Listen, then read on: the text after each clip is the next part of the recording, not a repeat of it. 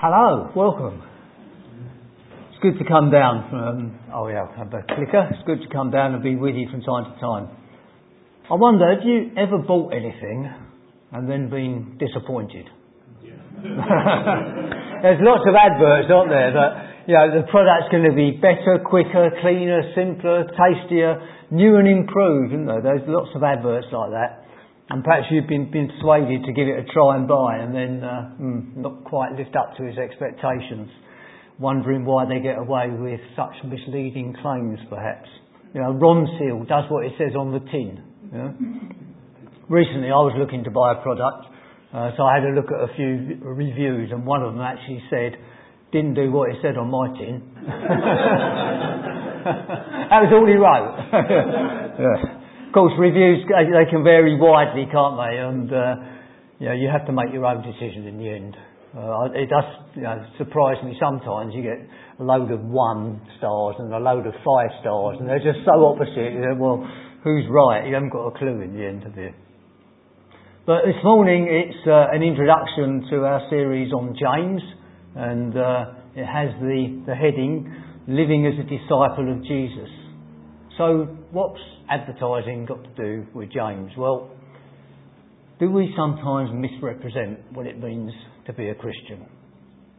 We're often reminded, aren't we? Believe in God. Follow Jesus. Jesus is the answer. Although someone did say to me once, what was the question then? But we get those sort of slogans, don't we? But they don't always give the full picture. Because there's also a cost.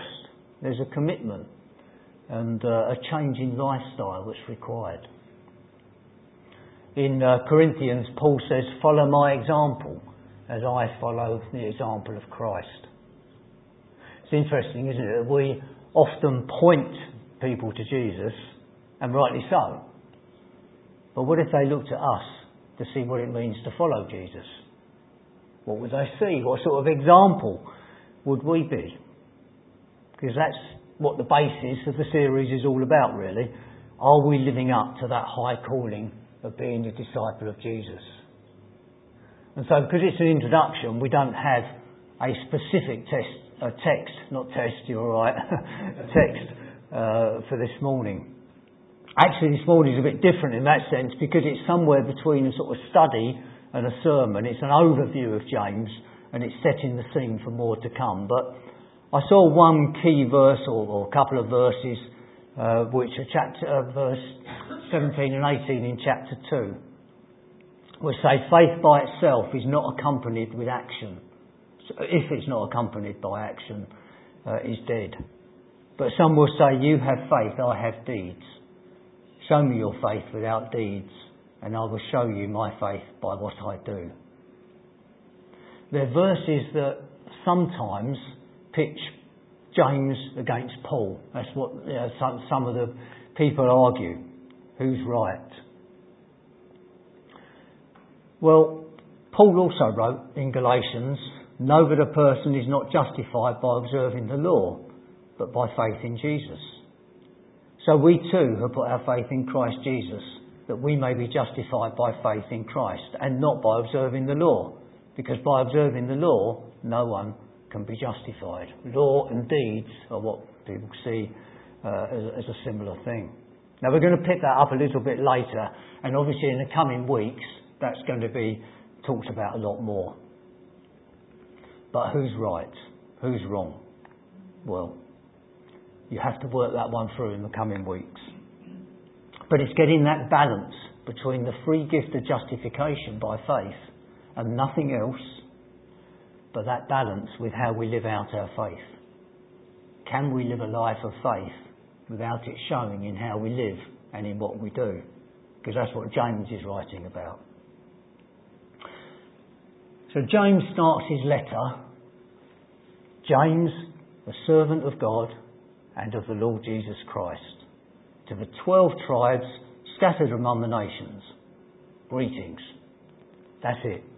Simple, short. But it's also more than just a greeting. It's a clear personal statement. It says, James, the servant of God and of the Lord Jesus Christ. Can we put our name in the place of James if we were writing that letter?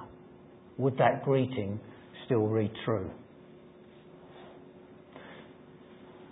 But first, who is James? When did he write his letter? And who to? Well, there are 3 James in the New Testament. There's James, the brother of John. He was one of the 12 disciples who was put to death by Herod in around about 44 AD, they think.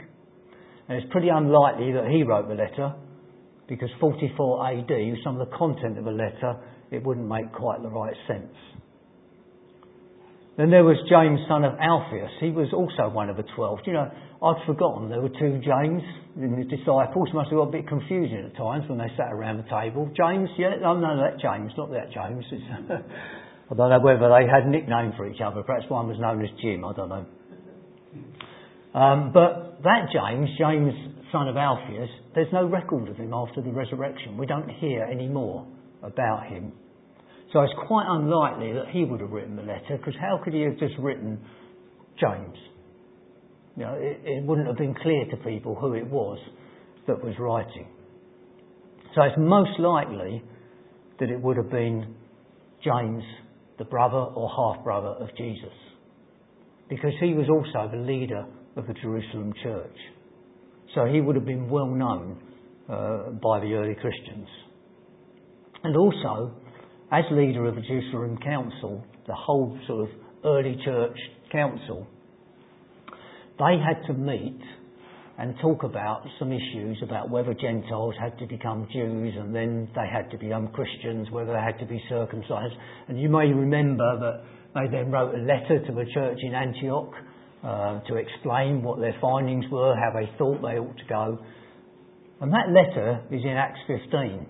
And that opens, I'm not going to read it as such, you can see the style is almost exactly the same as this James was writing. So it all points towards James, the half-brother or brother of Jesus, having written this letter. But I wonder, how did James come to be a follower? How easy would it have been for a younger brother growing up in a family to come to the point of worshipping and following his oldest brother? Because there's also a couple of verses in the Gospels that might indicate that James became a believer after Jesus' death and resurrection rather than during his life. Because it says in Mark, Jesus' family thought he was out of his mind. And then in John, it says even his own brothers didn't believe him. What changed and when? I mean, we don't know whether James came to faith suddenly like Paul did on the road to Damascus, or did he sit under Jesus' teaching and gradually come to a realisation? But whenever and however it was, he'd obviously risen to become the leader of the Jerusalem church, and so was very influential in the early church. But he's also very practical, because this is a very practical letter. It's an easy book to read through in one go. I read it again this morning before I came to speak, and it took about 20 minutes. Couldn't say that, could you, of reading Romans or something like that? It's not quite as straightforward to read, is it? But if the dating is correct, it would probably have been the first book of the New Testament that was written chronologically, even before the Gospels. It would have been after Stephen had been martyred, because that led to the scattering of the Christians, who then went out to spread the good news, the gospel, and therefore many churches were born. But they didn't have much leadership.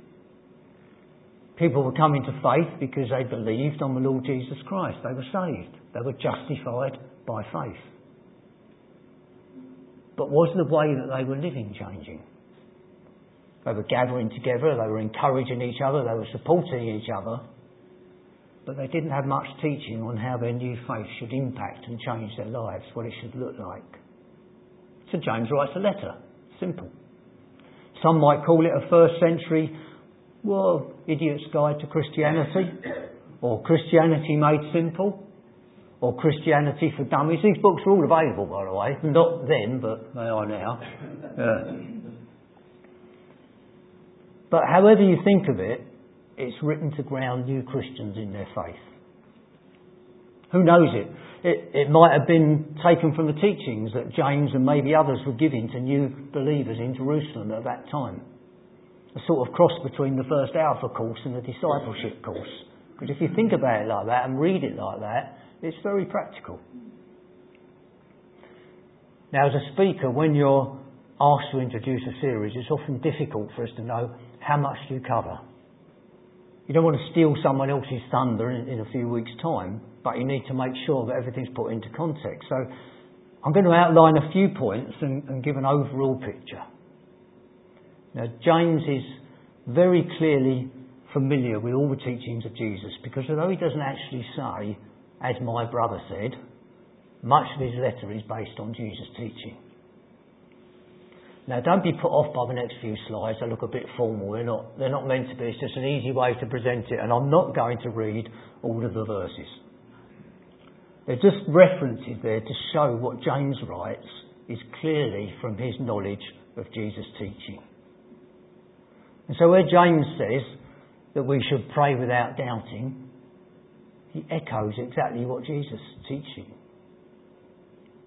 He warns of the judge standing at the door, just as Jesus did. He warns against taking oaths lightly, as does Jesus. The rich are fiercely scrutinised, and Jesus warned about the trappings and the deceit of wealth. And then when James quotes the commandment to love your neighbour as yourself, he reminds us of how central that commandment was to Jesus' teaching. And we know that the Sermon on the Mount was also central to Jesus' teaching, explaining the spirit of the law and not just being restricted by the letter of the law. So just as Jesus explained the spirit of the Ten Commandments, James then puts a bit more flesh on them to help those early disciples and us to understand how we should live. So again, these are just read. I'm not going to read all these verses. There's encouragement to strive to perfection and the call to be doers of the word and not just hearers. Because in those days, and it can happen today as well, knowledge was often confused with true faith.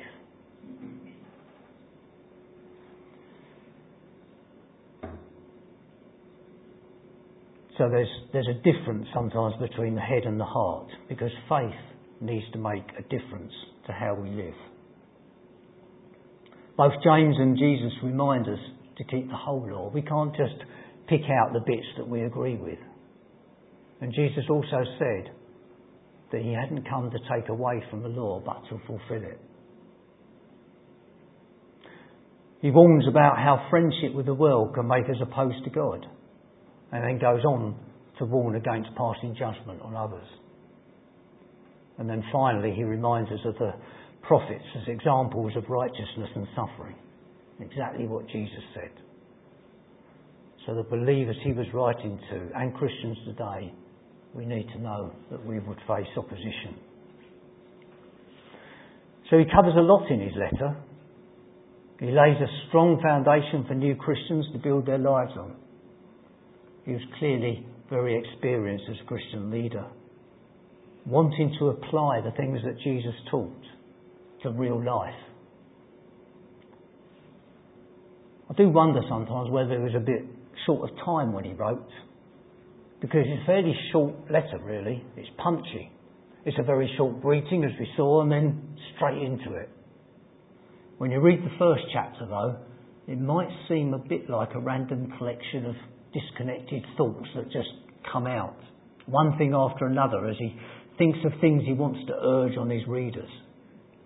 But actually, if you give it a bit more thought, and I have to say, if you read a few more commentaries, which I did, it always helps. But there is a structure to it. Chapter 1 is a bit like the headlines at the beginning of the news, telling us what to expect in the next half hour or so, although we're going to take a few more weeks. But James then expands on those headlines in the later chapters.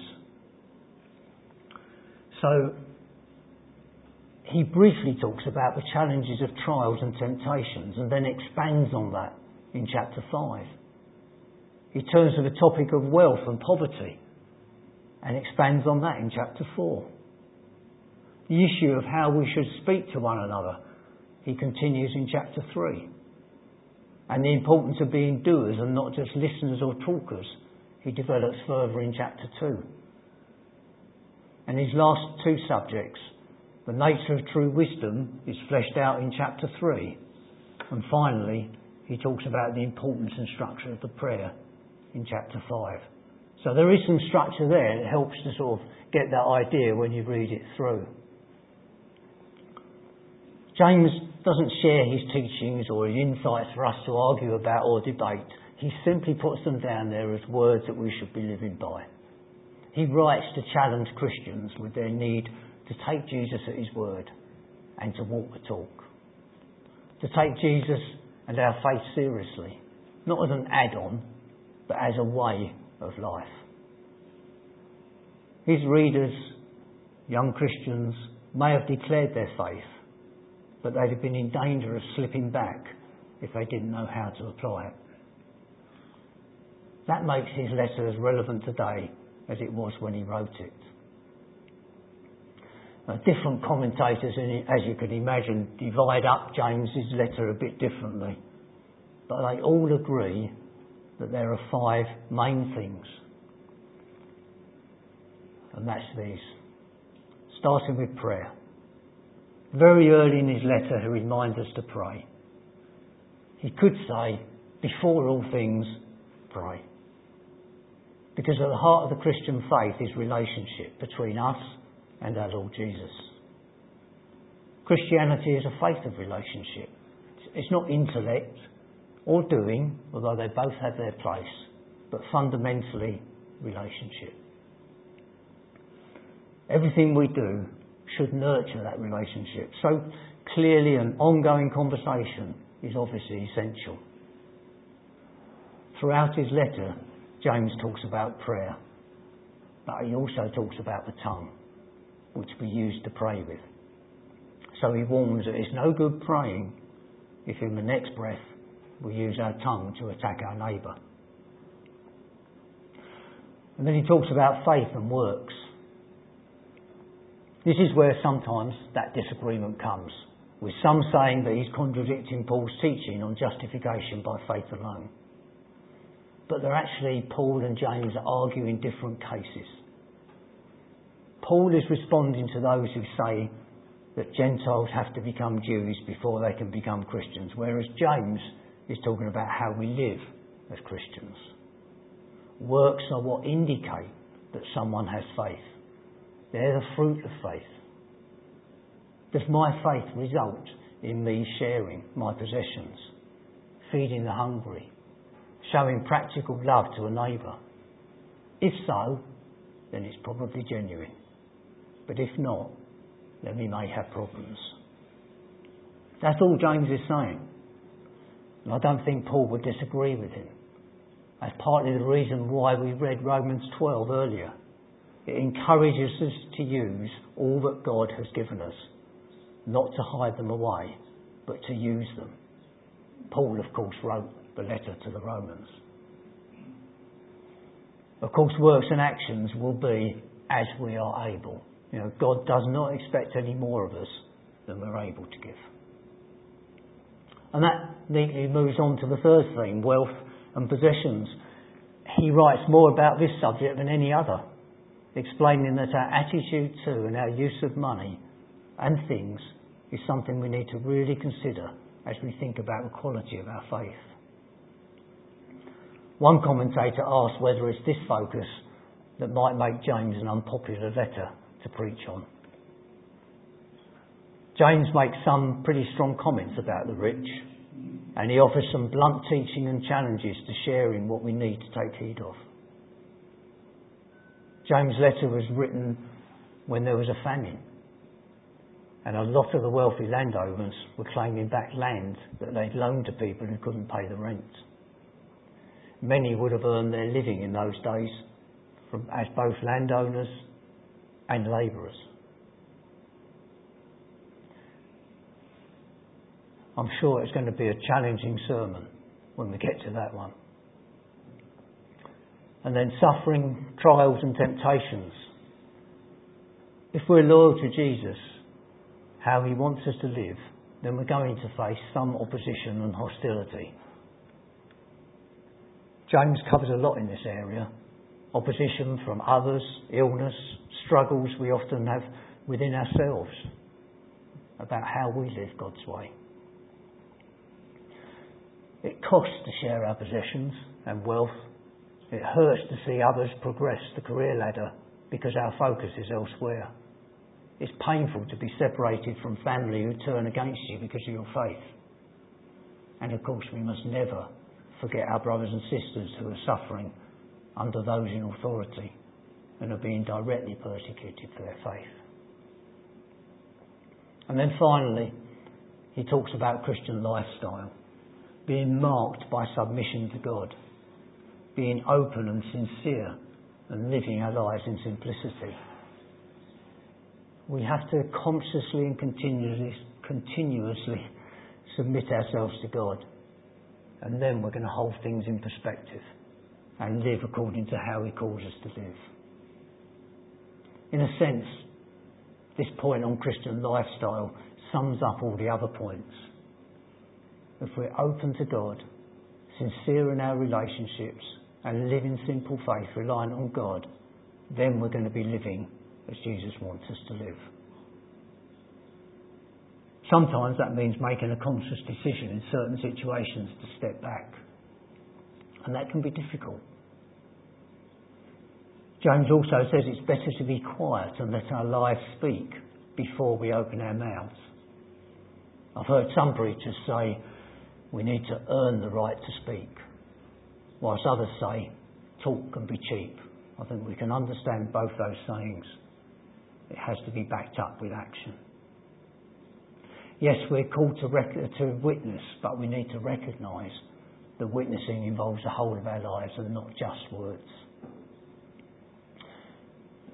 The world we live in today is very different to the first century Christians, but the challenges aren't so different. We should be challenged as to how we live out our faith in the world today. And in his letter, and I'll finish with these thoughts, but in his letter, James includes a number of short sayings that we do well to remember.